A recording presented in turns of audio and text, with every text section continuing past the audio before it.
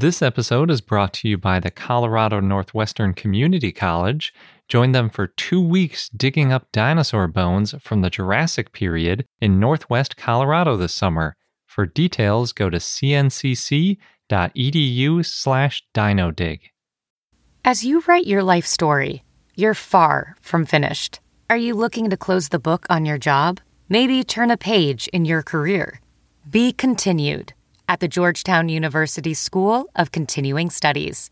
Our professional master's degrees and certificates are designed to meet you where you are and take you where you want to go.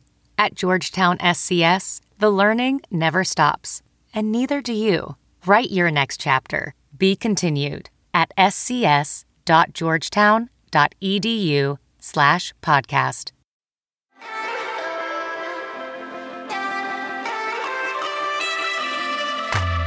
Hello and welcome to I Know Dino. I'm Garrett. And I'm Sabrina. And today in our 421st episode, we have a bunch of news, including a dinosaur that looks like it was a very good swimmer, even though Spinosaurus might not have been the best swimmer. This dinosaur seems like it was probably a fantastic swimmer. There's also a new dromaeosaur with parts of its intestines that were found. That is crazy. Yeah. And a pregnant T-Rex on display. What? Yeah, we'll get into it. And a T-Rex skull that sold for much less than expected. Oh, interesting. Yeah, lots of interesting news items before we wrap up this year, because our next episode, episode 422, very fitting, will be our best of 2022 episode. So many twos. Yeah. And of course, you have dinosaur of the day, Ostafrikasaurus. Mm-hmm. Ostafrikasaurus, I'm not sure exactly. And of course, I have a fun fact. But before we get into all of that, we want to thank some of our patrons. And this week, we want to thank McManosaurus, JC, Danny Hermes, Seamus B, Remy Rodriguez, Brad Shelby, TRX Dinosaurs, Stefan, T-Bear, and Ewan. Yes, thank you so much, everybody, for being a dino-it-all. Mm-hmm. We really appreciate all your support. And yeah, just a quick reminder, we're going to be retiring the Ankylosaurus tier. So if you're interested in joining at that level, make sure to join by the end of the year. You can still join after that and get shout outs by joining at the Triceratops or Tyrannosaurus or Spinosaurus levels. Yes, and we'll be adding more things to our Triceratops tier. Coming in 2023. To a Patreon near you. Specifically ours. Yep. Patreon.com/iknowdino. And now jumping into the news. My news item's so cool, I get to start it off. Yeah, when I was talking about my news item, I was like, it's so cool. I'm obviously going first. And Sabrina was like, no, mine's definitely better. And I think you're right. I'm very interested in hearing about this. Intestines. That is crazy. Yes. So paleontologists, they discovered a new dromaeosaur, Daolong wangai, and it's complete with part of the intestines. I don't understand. Okay, well, they found preserved in the abdomen this large bluish layer, which represents intestinal remnants. And I say intestinal remnants because the stomach wasn't preserved, possibly because the stomach was so acidic, which is too bad. You know how I love gut contents. That's true. I mean, the intestines are part of the guts. So if there's any contents in there. That's true. It doesn't sound like it. So this was published in Scientific Reports. It's open access, which means you can go to the link in our show notes and see the images. Nice. It was published by Shuri Wong and others. And this dromaeosaur, Daolong, was found in the Jehol biota. And it's from the early Cretaceous, around 100 million years ago. It was found in the Pigeon Hill locality in Inner Mongolia in China. Yeah, we've heard of that spot before. Yeah. And the Jehol biota just has so many cool animals coming out of it. It does, yeah. Especially if you're talking about little bird-like dinosaurs. That's the place to be for sure. And if you want to find a feather. Or I guess intestines. Yeah. They've got it all.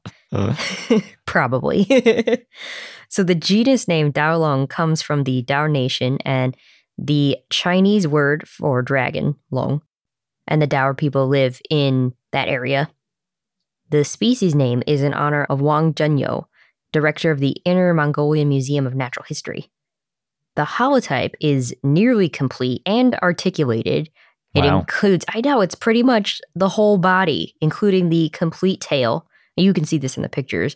There's most of the skull, and there's feather remains on the back of the skull and neck and edges of the tail. Oh, cool. Yeah, the back of the skull is a neat place to have feathers. We see them a lot, like around the body or around the arms/wings, sometimes the legs, but not so much on the head. That's really neat. Yeah. It's pretty cool, but it doesn't beat the intestinal remnants. Yeah.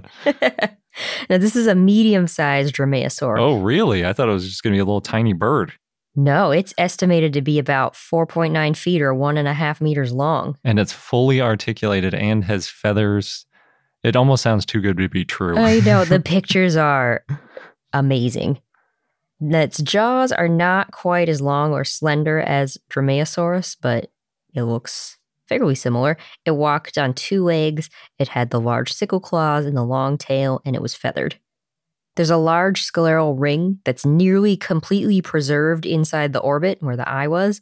Oh, that's really cool. Yeah, those are the eye bones that some reptiles have and other animals. Those are usually hard to find. They are, but if you can find them, they're really handy because they show you how big the eye was. That's true.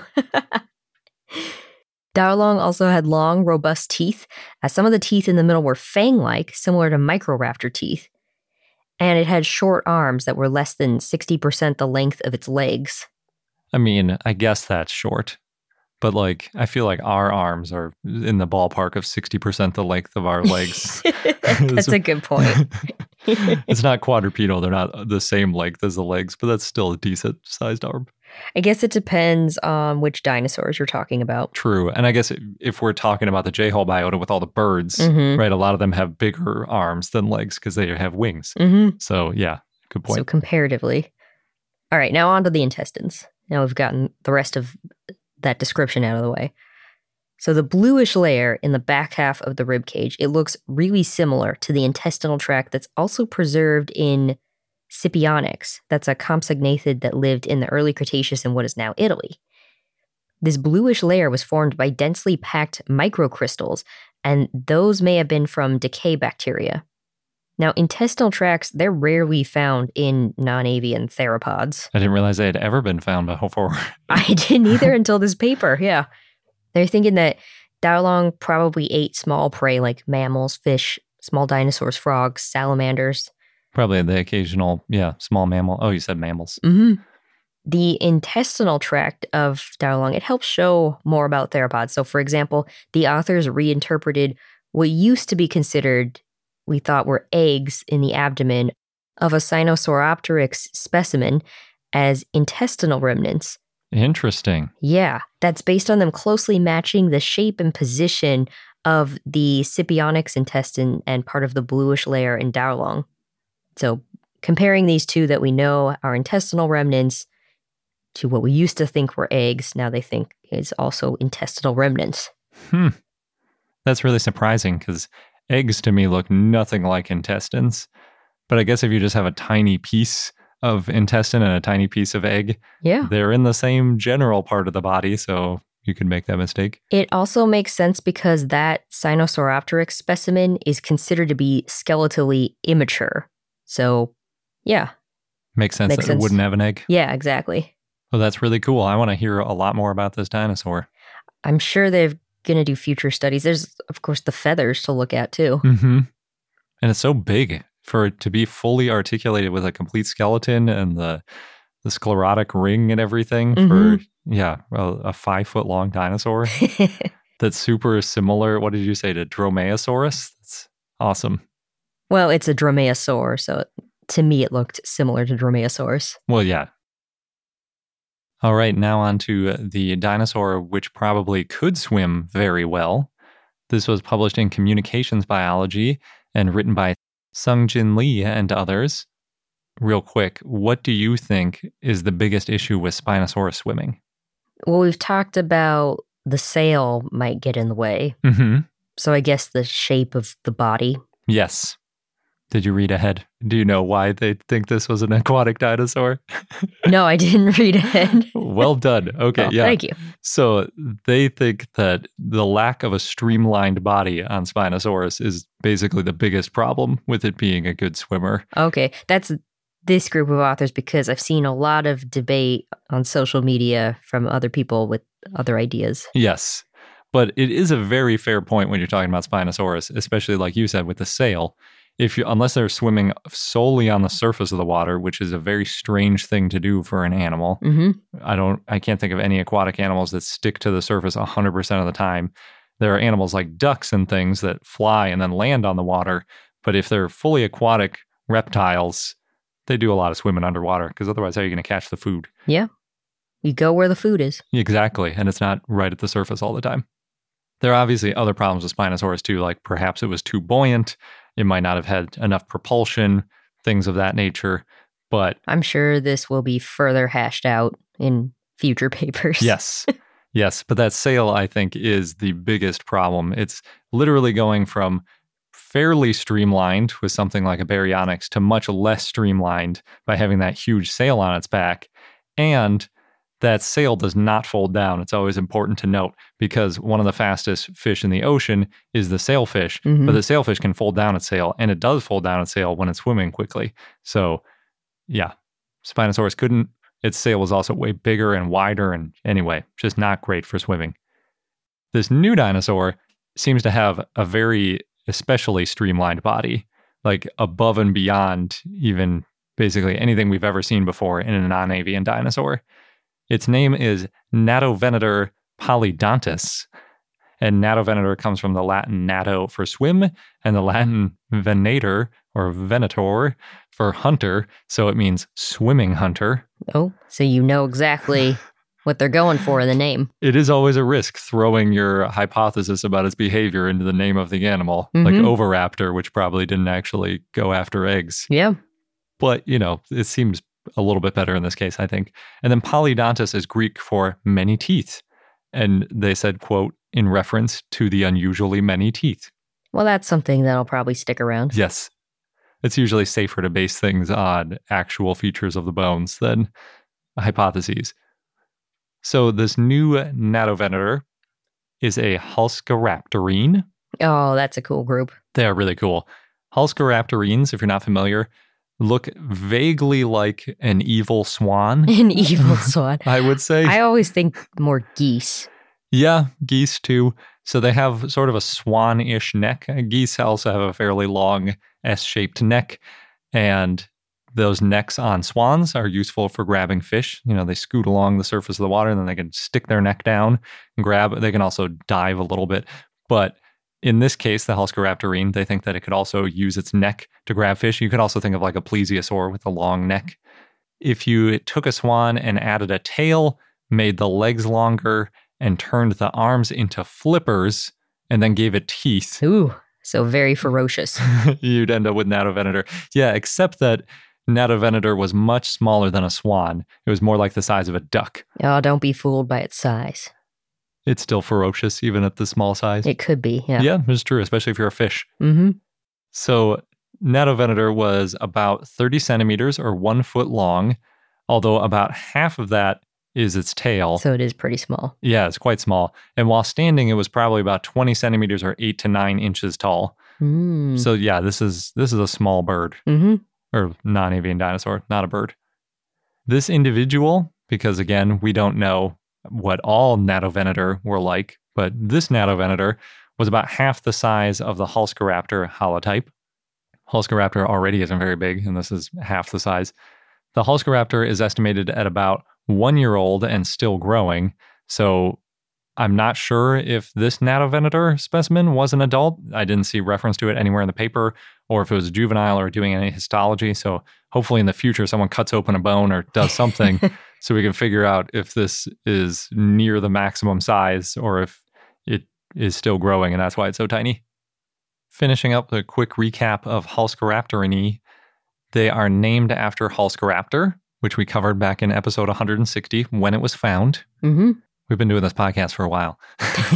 We're already at episode 160 by the time they discovered Halscaraptor. Huscaraptorini is a very new group. It was named in 2017 with Huscaraptor. Makes sense to be named with Huscaraptor. Yeah, it'd be weird if Huscaraptorini came way before Huscaraptor. And this is just your weekly reminder that we're in the golden age of dinosaurs. So many discoveries. Yes. The group and also the genus Huscaraptor are named after Hulska Osmulska, who is a paleontologist who first described a Huscaraptorine, although at the time she called it a dromaeosaurid, since the group wasn't defined for another 35 years. And in her defense, Huscaraptorines are dromaeosaurs or raptors, so she wasn't wrong. She just didn't have any other ones to group it with into this new subset. It's just making it more specific. Yes. When we found Huscaraptor in 2017, it changed pretty much everything that we thought about these types of dinosaurs, especially because we had a nearly complete skeleton, which was not true for that early Huscaraptorine that was found. It includes sickle claws, which confirmed that Huscaraptorines are in fact a subset of raptors. In fact, Huscaraptor had 2 complete sets of legs, nearly complete arms, a great skull, and most of the vertebrae. It's a good specimen. Yeah, it was really cool. And the arm showed that it may have used its arms as flippers. Mm-hmm. They're very flipper-like, or they had some flipper-like tendencies. It was missing some bones that turned out to be really important to the aquatic debate, which were the ends of the hips and the ribs. Doesn't seem like the most important thing, because usually you're thinking, okay, well, what kind of tail did it have? What kind of legs and arms did it have? Mm-hmm. But those are the bones that outline the depth of the chest and just the torso in general, and therefore how streamlined the body is. Okay. So a lot of people were saying, well, we can't really say that Huscaraptor was aquatic because we have no idea how big its body was. And if it had a really deep body, it probably wasn't swimming. So I think that going back to the Spinosaurus debate, that some of the points that have been made is, well, there are still some missing bones, some pieces of the body that we don't know yet that could answer the question better. Absolutely. Yeah. When we talked about it last week, the difference between the paper that said it was aquatic versus it wasn't, they had a very different size of torso going on. I think one was like a third smaller than the other. And that really affects things like the balance and how streamlined it is. Although everybody kind of agrees it has a huge sail on its back, which isn't great for the streamlining. Right. So back to Natovenator. It was found in Mongolia, just like every single other Huscaraptorine. Specifically, this one was found in the Barun Goyat Formation. That's about 72 to 71 million years ago. It's possibly a couple million years after Huscaraptor because it's one formation up. Like many Mongolian fossils, it's in really great shape. It's another really beautiful find. It's not in as good of a shape, obviously, as the dinosaur you were just talking about with the intestines. There's no intestines here. There aren't. And it's not nearly as complete either. And it's also not fully articulated. But it does have a skull, and the skull has very long, thin jaws packed with teeth. It also has huge eyes that look to be even bigger than Huscaraptor, at least proportionally to the skull. Maybe not overall, since it's a smaller dinosaur. Right. That's another common aquatic adaptation. Since there's less light underwater, a lot of times aquatic things have big eyes. Like you think a giant squid and things that in 20,000 Leagues Under the Sea, it's like a giant eyeball comes up next to the submarine. Yeah. Like they actually do have really big eyes, a lot of these animals underwater. The nostrils on Natovenator are also higher and farther back on the head. Think of like a blowhole on a whale. That's another common adaptation. And in that partially articulated skeleton, they have the hand and base of the arm together. They also have the skull bones mostly still together, and they have several vertebrae which are still lined up as they were when it was alive. Nice. That helps. It does. And even better, for once, the most important bones, the ribs, are also semi-articulated with those vertebrae. Cool. The ribs are articulated in a way where they're pointed more towards the tail than in other dinosaurs. Is that part of the streamlining? Exactly, yeah. So in most dinosaurs, the ribs point down towards the feet, which give it a deeper chest. But in Natovenator, the ribs point more towards the back, which give it a narrow and long rib cavity. So if you think like the very bottom or back like towards the tail ribs are pointed back to. So the lungs would have been farther like stretched lengthwise. It's not like they were just smaller lungs and more compressed up. They're like lengthened out as is good to do. That's how you get that streamlining sort of stretch. And that probably wouldn't serve much of a purpose on land since dinosaurs don't run fast enough to encounter much air resistance. But if you're in the water, the resistance happens at a much lower speed, so that streamlining is much more important. It also doesn't have limbs that look like it was for burrowing and going for a long weasel shape. I had to check that. They didn't talk about it in the paper, but other animals that lengthen are some things that burrow because it's the same sort of like streamlining through dirt. It's even more important than streamlining to get through water. I never thought about that because, well, I guess meerkats are pretty long. I always think, though, of burrowing animals is small because they got to fit into this small burrow. Yeah, they are small, but they also tend to be long and skinny. Like if you think of worms or like a lot of these things that are underground, because you don't want to be pushing tons of extra dirt out of the way. There are some animals that burrow, like cave bears and like weird things that are enormous and not very streamlined that go underground. But for the most part, things that are underground tend to be a little bit narrower. There's one obvious question, which is, what if the ribs just shifted during fossilization, but they were pointed down towards the feet like a typical dinosaur when it was alive, and then they just sort of got shoved back while it was fossilizing? Fortunately, there's another piece of evidence for a streamlined body in the ribs. The ribs themselves are also arched up around the vertebrae, making them more streamlined. So as they put it, quote, this barrel-shaped rib cage is also known in putative semi-aquatic vertebrates, including spinosaurids. Oh, interesting. Very interesting that they're talking about a streamlined dinosaur and then comparing the rib cage to spinosaurids. Yeah. I don't know why they wanted to open that can of worms, but they did. Because why not? Future research. Yeah. The vertebrae also have projections that look similar to those on Hesperornis, which I believe is universally considered aquatic. Hesperornis, if you're not familiar, is considered to be a bird. It's not a non-avian dinosaur like the Halscaraptorines. It's an avian dinosaur. But it's got teeth. It does. And it's basically like a big penguin-looking thing, except its legs worked in a different way. And it wasn't really that penguin-y, but that's the closest thing we have today to Hesperornis. It was also around, I think, about 10 to 20 million years before Natovenator. So Natovenator doesn't have the title as the first fully aquatic or nearly fully aquatic dinosaur because Hesperornis definitely beat it to the punch. Although it might be the first non-avian, yada, yada, yada. Sure. Or could it just have the title of a very aquatic dinosaur? Yes, I think so. To that point, the teeth are longer in the front of its mouth than in the back of the mouth. Presumably that's for it being better at snagging fish, sort of like a spear. You want the points at the end of the spear, not at the base of it. And although none of the teeth are particularly long, all of them are in the order of millimeters, it is noticeable that those front teeth are longer. Based on the rock, we know that Mongolia in the late Cretaceous was mostly arid to semi-arid. We've talked about that before, how Mongolia today really isn't that different than Mongolia was in the late Cretaceous. It was a pretty dry place, and we find almost everything in sandstone there. So it seems pretty weird to find a swimming dinosaur in a place that's largely desert now. Yeah. But there were, just like today, there were rivers and lakes, although some of them were temporary. So Natovenator was presumably swimming in rivers and lakes and not in the ocean. Freshwater. Yeah. And it didn't have wings. It had short arms that might have worked like flippers. So it couldn't fly between bodies of water, but it did have long legs, so it could always walk or run from stream to stream, I guess, when it was looking for some food, or if one place dried up and it needed to get to a new place, you just run across the land to a new place. Or maybe it could slide down hills on its belly. Like a penguin? Yeah. I guess, I mean, yeah, sure. The sand dunes, you could do that.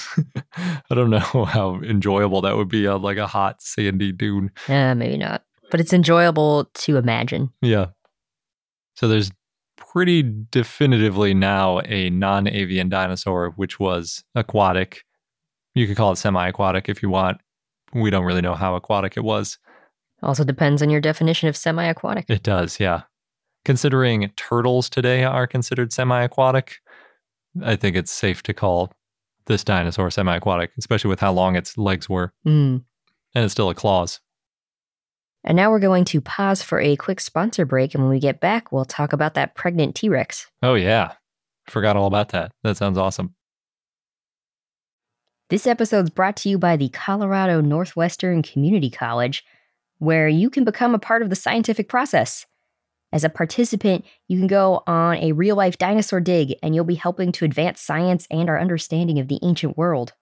What's really cool is that the fossilized bones that are being excavated, they're public, and they're going to be displayed and preserved for future generations to study and admire. Yeah, we've mentioned how that's a really important part of the scientific process, not just getting them out and describing them once, but keeping them and preserving them so that future questions and future scientists can take a look at those bones to answer new questions and validate results. And the site is special and also near and dear to me because it's in the Morrison Formation, known for the sauropods, of course, of the Jurassic time. And it represents one of the best bone beds ever found in the saltwash member. Yeah, the current interpretation is that the site was the result of a Brachiosaurus sort of jamming up a river and then other carcasses piling up behind it. Oh, no. And that's how we got a bunch of different types of dinosaurs all fossilizing together. So, oh no, but also, yay. Good for us as scientists. And dinosaur enthusiasts. Yes. So there are 2 scheduled digs if you want to get involved with getting these bones out of the ground. You can go from July 6th to July 20th or from July 22nd to August 5th. Head over to cncc.edu/dinodig. You'll get all of the details. Just make sure that you register online by May 31st. And again, that is cncc.edu/dinodig, DINODIG. Across America, BP supports more than 275,000 jobs to keep energy flowing. Jobs like updating turbines at one of our Indiana wind farms and producing more oil and gas with fewer operational emissions in the Gulf of Mexico. It's and, not or. See what doing both means for energy nationwide at bp.com/investing in America. All right, Garrett, I know I told you at the beginning of the show we would talk about a pregnant T-Rex. And that's probably true. It's more like it's possible that this T-Rex was pregnant. Okay. So this is one of 2 T-Rex that's on display at the Auckland War Memorial Museum in New Zealand.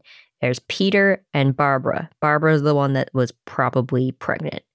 Kind of interesting, too, that the nicknames might match.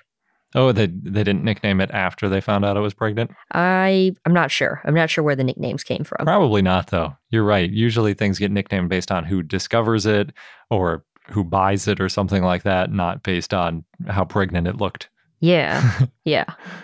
So Barbara apparently is one of 3 pregnant T-Rex specimens found and is pretty complete. About 44% of the bones have been found. This is based on a preliminary report done on both Peter and Barbara by David Burnham and John Nuds. It's unclear if these preliminary reports were peer-reviewed. We actually talked about Peter the T-Rex back in episode 386 when Peter first went on display. Yeah, I was thinking, did we miss 2 T-Rex dinosaurs when we briefly stopped in New Zealand? But 386 was long after our trip. It's too bad. Yeah. It'd be cool to see them. Now, the reason they're saying possibly pregnant is because there's growth found in bone that may be medullary bone. So I think when we see the phrase pregnant T-Rex, it refers to the medullary bone. Oh, I see. Okay. So these other T-Rex specimens with medullary bone, there's the one at the Museum of the Rockies, which we have seen. And there's one at the University of Kansas Natural History Museum. Okay, so all of those have medullary bone, and therefore they think they might have been pregnant. Yes. I feel like pregnant is a weird term for something that lays eggs. Because it's like, are you pregnant if you're laying an egg? Think about the kiwi. Yeah. That the kiwi bird seems very much pregnant when laying an egg. Because the egg is like half the size of its body. I think it's a third, and it takes a really long time to grow that egg in its body. It does. Yeah, I guess you're right. So I guess it depends how big and how many eggs T-Rex had in it, if it counts as pregnant. So Barbara and Peter, they're both on loan from someone anonymous, and they're both mounted to look like they're hunting. They're going to be on display until the end of the year, and this is the first time ever that Barbara, the specimen, has been on display. In the preliminary reports, they talked about how they CT scanned both specimens. As a quick reminder, Peter was found in the Lance Formation in Wyoming, and Peter's bones are this obsidian black color, like the Black Beauty specimen at the Royal Tyrrell. Oh, nice. Yeah, so real pretty. There's also teeth marks found on the bones, and some of the bones have these broken edges, like the leg bone may have been crushed based on that. There's also evidence of tooth marks from a larger animal and a smaller animal, so possibly an adult and a juvenile something. And based on the bone crushing, it could have been from another T-Rex. So it's possible Peter was killed in a fight or was cannibalized. Now, Barbara was found in Montana in the Hell Creek Formation and is about 38 feet or 11, 12-ish meters long. That's about as big as they get. Yeah, pretty big. And Barbara's bones are light brown in color. Barbara also had a really bad foot injury. It's unclear how. Well, based on what you found at SVP, it might have just been because they were so heavy. That's true. But it did heal. It's possible that Barbara had a limp, and maybe it took like 6 months or longer to heal. That's tough. Yeah, so maybe Barbara got some help or needed help getting food. Especially if Barbara was maybe pregnant. Pregnant, walking with a limp. Yeah. You can see how it ended up getting fossilized. Oh. Is that too morbid? Yeah. It's vulnerable. It's a vulnerable time. That's true. That's really cool. Yeah. If you're in New Zealand, I would definitely recommend checking those out before the end of 2023 when they aren't there anymore. Unless they extended. I think they already extended Peter's stay. Now, the other news item I teased at the beginning of the show is that there's a T-Rex skull that sold for a lot less than expected, also known as Maximus. Now, Maximus, the skull was found in Hardin County, South Dakota, where Stan and Sue were found, and it was reported as being 76 million years old, but I don't think that's correct. No. Yeah, T-Rex definitely was not around 76 million years ago. Maybe they inverted it and it's supposed to say 67 million years. Possible. There's 2 large puncture holes in the skull. Unfortunately, the rest of the body eroded or just wasn't found, or I think eroded. But anyway, Maximus was expected to sell for 15 to 20 million US dollars. Really? Yeah. That's because of a lot of the sales recently have been pretty high, especially for Tyrannosaur fossils. I guess, but those were like full skeletons, not just a head. Well, Maximus sold for 6.1 million US dollars to an anonymous buyer. So much, much less than expected. Still a lot, though. Yeah. I feel like if all you have is the skull, $6 million is still a good price to get. I mean, if you could only get one part of a T-Rex, the skull is probably the most valuable part. Although scientifically, I think the most valuable thing would probably be getting the arms, because those are so rare. Right. But the skull is pretty cool. In terms of display. Yeah. Yeah, it's just interesting hearing all this auction news. I mean, it would be better if dinosaurs didn't cost millions of dollars, because the museums would have more of a chance getting them. Although there are museums that have tens of millions of dollars, like we saw the one T-Rex that ended up in Abu Dhabi. Yeah. Or sometimes they can get funding. It's true. That's how Sue ended up in the Field Museum. Yeah, very true. I think that was like $8 million, but that was also 25 years ago. They've got a few other quick items, starting with an Edmontosaurus named Gary was airlifted from Red Deer River Valley in Alberta, Canada this summer. I like hearing the stories where they have to get helicopters involved. Yeah, because they're just so remote. Like, there's no road nearby, so it's like the only way out is a helicopter. Just so heavy, yeah. The excavation was led by 2 university students, Annie McIntosh and Mark Powers. The fossils were first found by Gregory Funston in 2018, but it took a few years to collect. And that's because Gary is articulated and in this life position, as it's called, where it's crouched not laying down. Oh, wow. That's really cool. Yeah, but it made Gary a lot harder to dig up. Oh, for sure. Yeah. Especially if they're trying to keep it mostly in one block or just like a couple blocks. Yeah. Then you're working with really big pieces of rock. Well, they planned to break the skeleton up so they could carry the fossils out themselves, but it just wasn't possible the way that Gary was positioned. Cool. Yeah. I mean, it's always possible, but you might damage it. Right. So I guess they opted for the let's not damage it. Yeah. But on the other hand, Gary weighed 900 pounds with the jackets. Oh, that's actually way less than I expected. And it's a Edmontosaurus. I wonder if it's a juvenile because 900 pounds is not that much. Yeah. And with the jackets too. So it's actually less. Gary is the smallest individual of its species of Edmontosaurus. Okay, yeah. So it must, well, I guess it doesn't necessarily have to be a juvenile. It could just be a very small individual, but most likely it's a juvenile. Yeah. So they were able to excavate or get Gary out because of the local community, and a helicopter airlifted Gary out. And so Gary is now at the lab. They're going to be comparing this specimen to other Edmontosaurus, and it'll be interesting to hear what they learn. Yeah, the fact that it got preserved in a life position, as you called it, is so cool because when things are in like a more natural stance, you can do things like figure out more details about how they articulated, what kind of movements they could do. It potentially shows you basically like how far apart joints would spread when things were in different positions and like all sorts of details like that. It's really cool. It's also, at first I was thinking it was crouched and maybe it was like sitting on a nest or something, but if it's a juvenile, then it might end up being that it was just hiding. Yeah. Like it squatted down instinctively because something was coming, but it turned out to be like something that buried it. Oh. Am I being too... I mean, that's how things fossilize. I They know, have to get buried. But still, oh. Yeah. Especially in a lifelike pose, like you probably have to get buried pretty quickly for that to happen.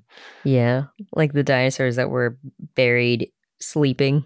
Yeah. Or the fighting dinosaurs. But those are the coolest ones too. It's true. So a couple other quick news items. First, the Royal Saskatchewan Museum made it that you can get an AR model of Scotty the T-Rex. Interesting. Do they have Scotty the T-Rex? Yes. That's where Scotty is. So you can pick up a booklet at the museum and scan the QR code. This was part of Dinovember, so I'm not sure if you can still do it, but I hope you can because it sounds really cool.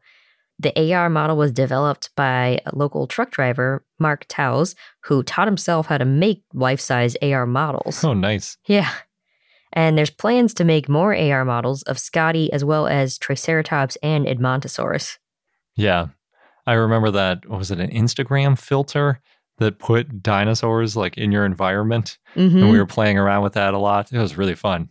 It's really cool to see the scale of a dinosaur. The Instagram one wasn't the best for scale, but if you could get one that's pretty accurate for scale, it's just really cool to see, like, in my living room, how big would this thing... I mean, living room is a bad example because very few things would fit. You'd see only a little part of it. Maybe like standing next to my house. Yeah. What head? Which floor does the head of this dinosaur get up to? Ooh. Is it looking down the chimney? What's happening here? I really like that idea. Yep. And then last, the Hong Kong Post is issuing 6 dinosaur stamps. Oh, cool. Yeah. There's 7 species of dinosaurs featured. That includes T-Rex, Spinosaurus, Triceratops, Diplodocus, and Allosaurus. Very nice. Yeah. I know how much you like stamps. I really do like stamps. We were using our T-Rex stamps to mail Christmas cards, and I was thinking like, oh no, I'm using all these T-Rex stamps. I like them so much. We'll have to buy more sometime. I don't think they sell them anymore. That's how stamps are. You can only get them. But we still have a couple sheets left. I might put one to the side and just keep it forever. I like them so much. I wonder if these will be like the T-Rex ones that were in the US a couple years ago, where some of them have holograms on them and things like that. I couldn't tell from the picture.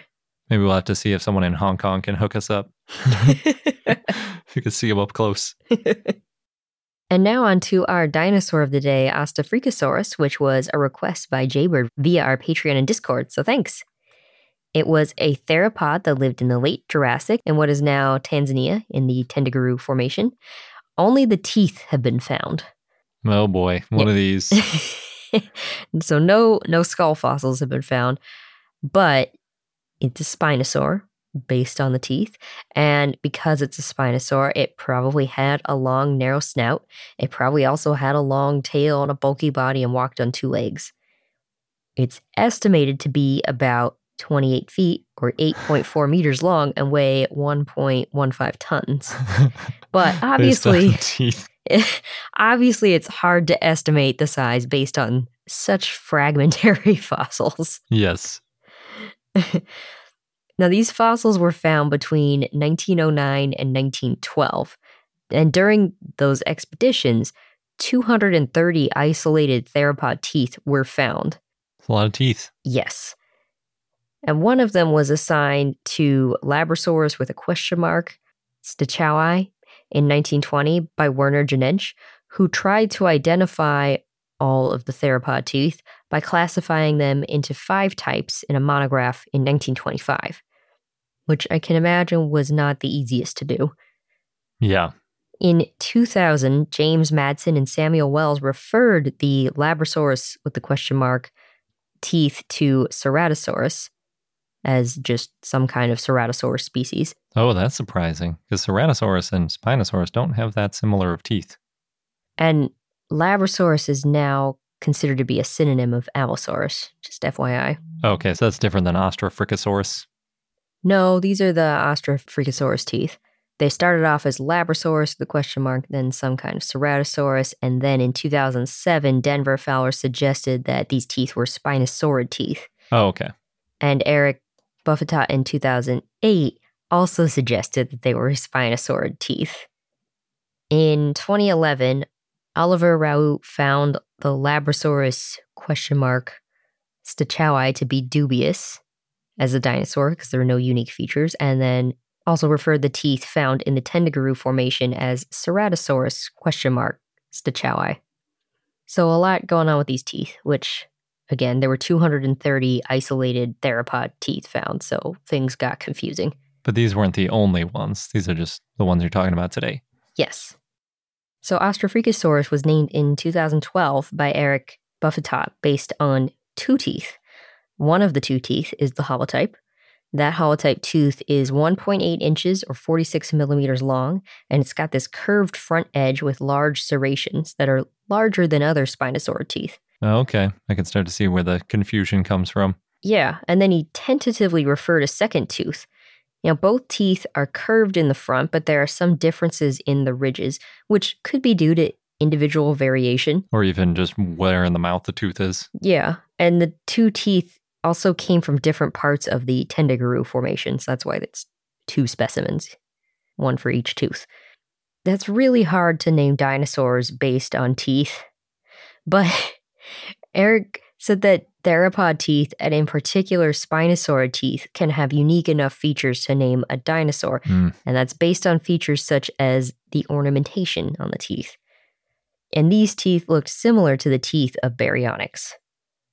Ornamentation on the teeth have similarities to lots of different theropods, including Ceratosaurus and Coelophysis.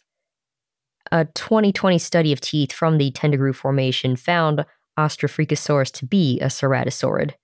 Oh, we're back again. Yes. Fowler, however, suggested that Ceratosaur and Spinosaur teeth were connected, but Buffetot didn't agree. And he described Australopithecus as an early Spinosaurid theropod.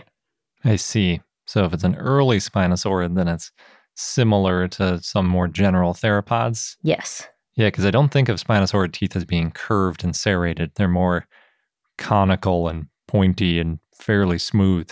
Yes. Now, these teeth had strong ridges. Baryonyx and some close relatives, including Spinosaurid teeth found in Asia, also had strong ridges, and that's why the teeth are thought to be Spinosaurid. The type species is Australopithecus crassiceratus. The genus name comes from Ostafrika, which means German East Africa lizard. And the species name means thick and serrated and refers to the teeth. The enamel on the tooth is, quote, finely wrinkled. There's also large serrations on the teeth, and this helps show that Spinosaur teeth became more conical and less serrated as they evolved. If they are, in fact, Spinosaur teeth. Yeah. This may mean that earlier spinosaurids had larger serrations on their teeth, and they evolved to have smoother teeth that were also more straight or less curved. So this is one of the oldest known spinosaurid fossils. It helps show that spinosaurids may have lived around the world before Pangaea broke up.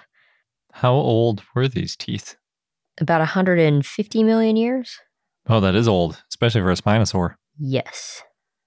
So Eric, who named Australopithecus, suggested that spinosaurids were widespread early on, based on spinosaurids being found in Asia, and Asia probably was separated from the other continents in the late Jurassic and early Cretaceous. And of course, a lot of other spinosaurs described are from the early Cretaceous, and that's much later than Australopithecus. In 2016, Alejandro Serrano Martinez and others described a possible spinosaurid tooth found in Niger. And that tooth is probably from the middle Jurassic, about 14 million years earlier than Australopithecus, which would make that one the oldest known spinosaurid fossil. That is very old. Yes. Australopithecus lived in a subtropical to tropical environment with dry and rainy seasons, and other dinosaurs that lived around the same time and place included sauropods such as Giraffatitan, stegosaurs such as Kentrosaurus, and other theropods such as Abelisaurids and possibly Torvosaurus. And other animals that lived around the same time and place included pterosaurs, crocodiliforms, fish, and mammals.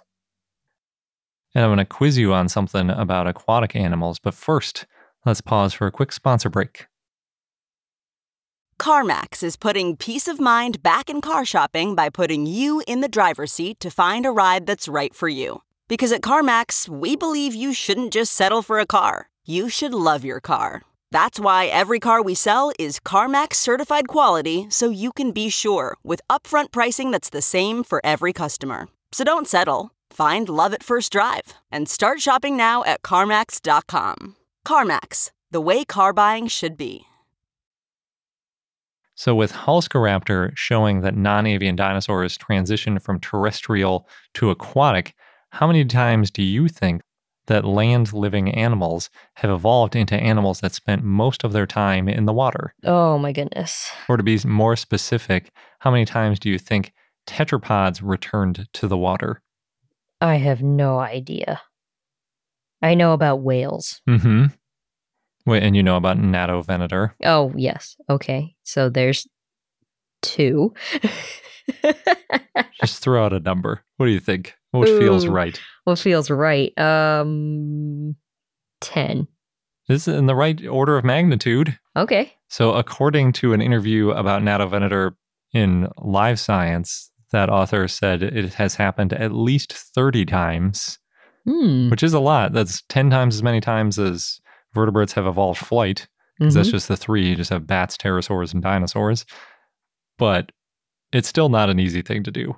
Nope. These animals are called secondarily aquatic tetrapods. If you're wondering what the technical term for an animal that used to have ancestors living on land and then ended up in the water is, the reason they're called secondarily aquatic is because the ancestor to all tetrapods were aquatic. So those are the primary aquatic tetrapods. You know, those are basically fish, but, you know, fish with the lobe-finned fish that had arms and legs coming out of their fins eventually. Mm-hmm. And then some of those evolved to be terrestrial, and then the ones that return to the water are now secondarily aquatic. It's very similar to secondarily flightless birds, which is the technical term for something like an emu or an ostrich or a kiwi, because they're flightless birds that evolved from flying birds, not like dinosaurs, which hadn't evolved flight yet. It's easy to identify secondarily aquatic tetrapods. It's actually extremely easy because they have lungs. It's partly what makes them so strange. Yes. Obviously, fish and these other creatures in the ocean had to evolve lungs in order to go on land, but then when they returned to the water, I don't think any of them evolved gills and lost their lungs. There might be one out there. Please tell me if there is one, because that would be fascinating, but I don't think it's happened. And evolving lungs to stay underwater doesn't really make any sense at all. So there isn't really any reason that an animal that is primarily aquatic, not secondarily aquatic, would have lungs. Because why, if you never left the water, why would you ever do that? But there is always an exception, like lungfish. It's a whole different story I don't want to get into. Another day, perhaps. Yeah, it's because of the specific way they live in places that dry out and stuff. But yeah. We already mentioned Hesperornis and Huscaraptorines, and then you just mentioned whales. But I want to go through some of the other secondarily aquatic tetrapods, just because I think it's a really interesting list, and connect them to what they evolved from, because there are a whole lot of pathways to go from water to land back to water. Do tell. So there are lots of quote-unquote swimming dinosaurs, according to, lots of children's books that lump a lot of Mesozoic things in with dinosaurs. Oh, like plesiosaurs? Exactly. Mosasaurs. So yeah, there's ichthyosaurs. We don't really know where they came from. There's sauropterygians, which include plesiosaurs, nothosaurs, and lots of others. Might be nothosaurs. I've heard that too. And then there's mosasaurs. Mosasaurs, we do know where they came from. They evolved from snake-like ancestors. Oh yeah, that's weird. And there's also sea snakes, which are another secondarily aquatic tetrapod. Weird that they're tetrapods, but because it's monophyletic, just because they lost all their limbs doesn't make them not tetrapods anymore. There's also sea turtles, which evolved from land-living turtles. Turtles always come up. There's quite a few modern reptiles, which are also largely aquatic. For example, there are crocodiles, which evolved from pretty dinosaur-looking pseudosuchians, which were on land. And then there are things like iguanas, which spend a lot of time foraging in the water for food. Mm. And then maybe most famously are the cetaceans. So that's dolphins and whales. Oh, dolphins. Should have known. Well, I mean, they're lumped in with whales. It might have, I'm not sure if they were separate events or just the one. Mm-hmm. But whales are really well documented in their return to water. It's an amazing story, maybe one of the coolest stories in all of evolution. We saw that hall there's a natural history museum in Italy. Yeah, it was in Tuscany. I think it was technically in Pisa or thereabouts. Yeah. Basically, you have these big wolf-like things that evolve into more and more aquatic fishing animals, sort of like we were talking about maybe Spinosaurus kind of standing in the water, grabbing at fish, or like how grizzly bears do kind of thing. And then as they were hunting more and more fish, eventually their legs just started turning more and more into flipper-like things, and eventually they just turned into whales. And that's a reminder that all whales are carnivores. Yep. Something you don't think about because they seem so big and friendly, but they are hyper-carnivores, eating pretty much exclusively other animals. Yeah, plankton is an animal. It is, yeah. Plankton sounds small, but they can be pretty big. And we talked about that before too. Mm-hmm. They can be like 4-inch long shrimp, basically. As a bonus fun fact, hippos are the closest terrestrial relative to cetaceans. I think I knew that. You did? Yeah. That's such a weird fact. Yes. So hippos probably don't count as secondarily aquatic because they spend too much time on land. I think it's basically because they still have arms and legs and not flippers. Mm-hmm. But they're definitely semi-aquatic because they spend so much time. They just like stand on the bottom of the water and like they do this weird thing where they sort of like hop through the water without reaching the surface and all sorts of weird things. But yeah, they are closely related to whales, which seems so strange. Then another group are the Sirenians, which are fully aquatic. I'd never heard of that group before.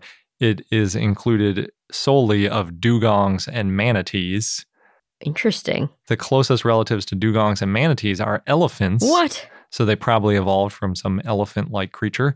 Manatee front flippers actually look exactly like a pancaked elephant foot, complete with the toenails. What? It's crazy. If you've never seen a manatee front flipper, look it up. I guess I haven't. It's really weird. And then I even just looked up like manatee and you get all these cartoony pictures. Mm-hmm. Everybody includes the little toenails on their front flippers. I think it's partly what makes them so adorable. They're really cool animals. And then last on my list are the pinnipeds. Those are seals, sea lions, and the walrus. They're the closest terrestrial relatives to them are the mustaloids. That's the group that includes skunks, raccoons, weasels, and the red panda. Interesting. Just the fact that the red panda is related to skunks and raccoons is weird to me. Yep. But mustaloids also include otters, and I was surprised those weren't considered aquatic. Most places don't consider them fully aquatic, but it's kind of weird because sea otters actually give birth in the water. They don't even return to land to give birth. And things like sea turtles, that's literally the only reason they ever come back to land for. Yeah.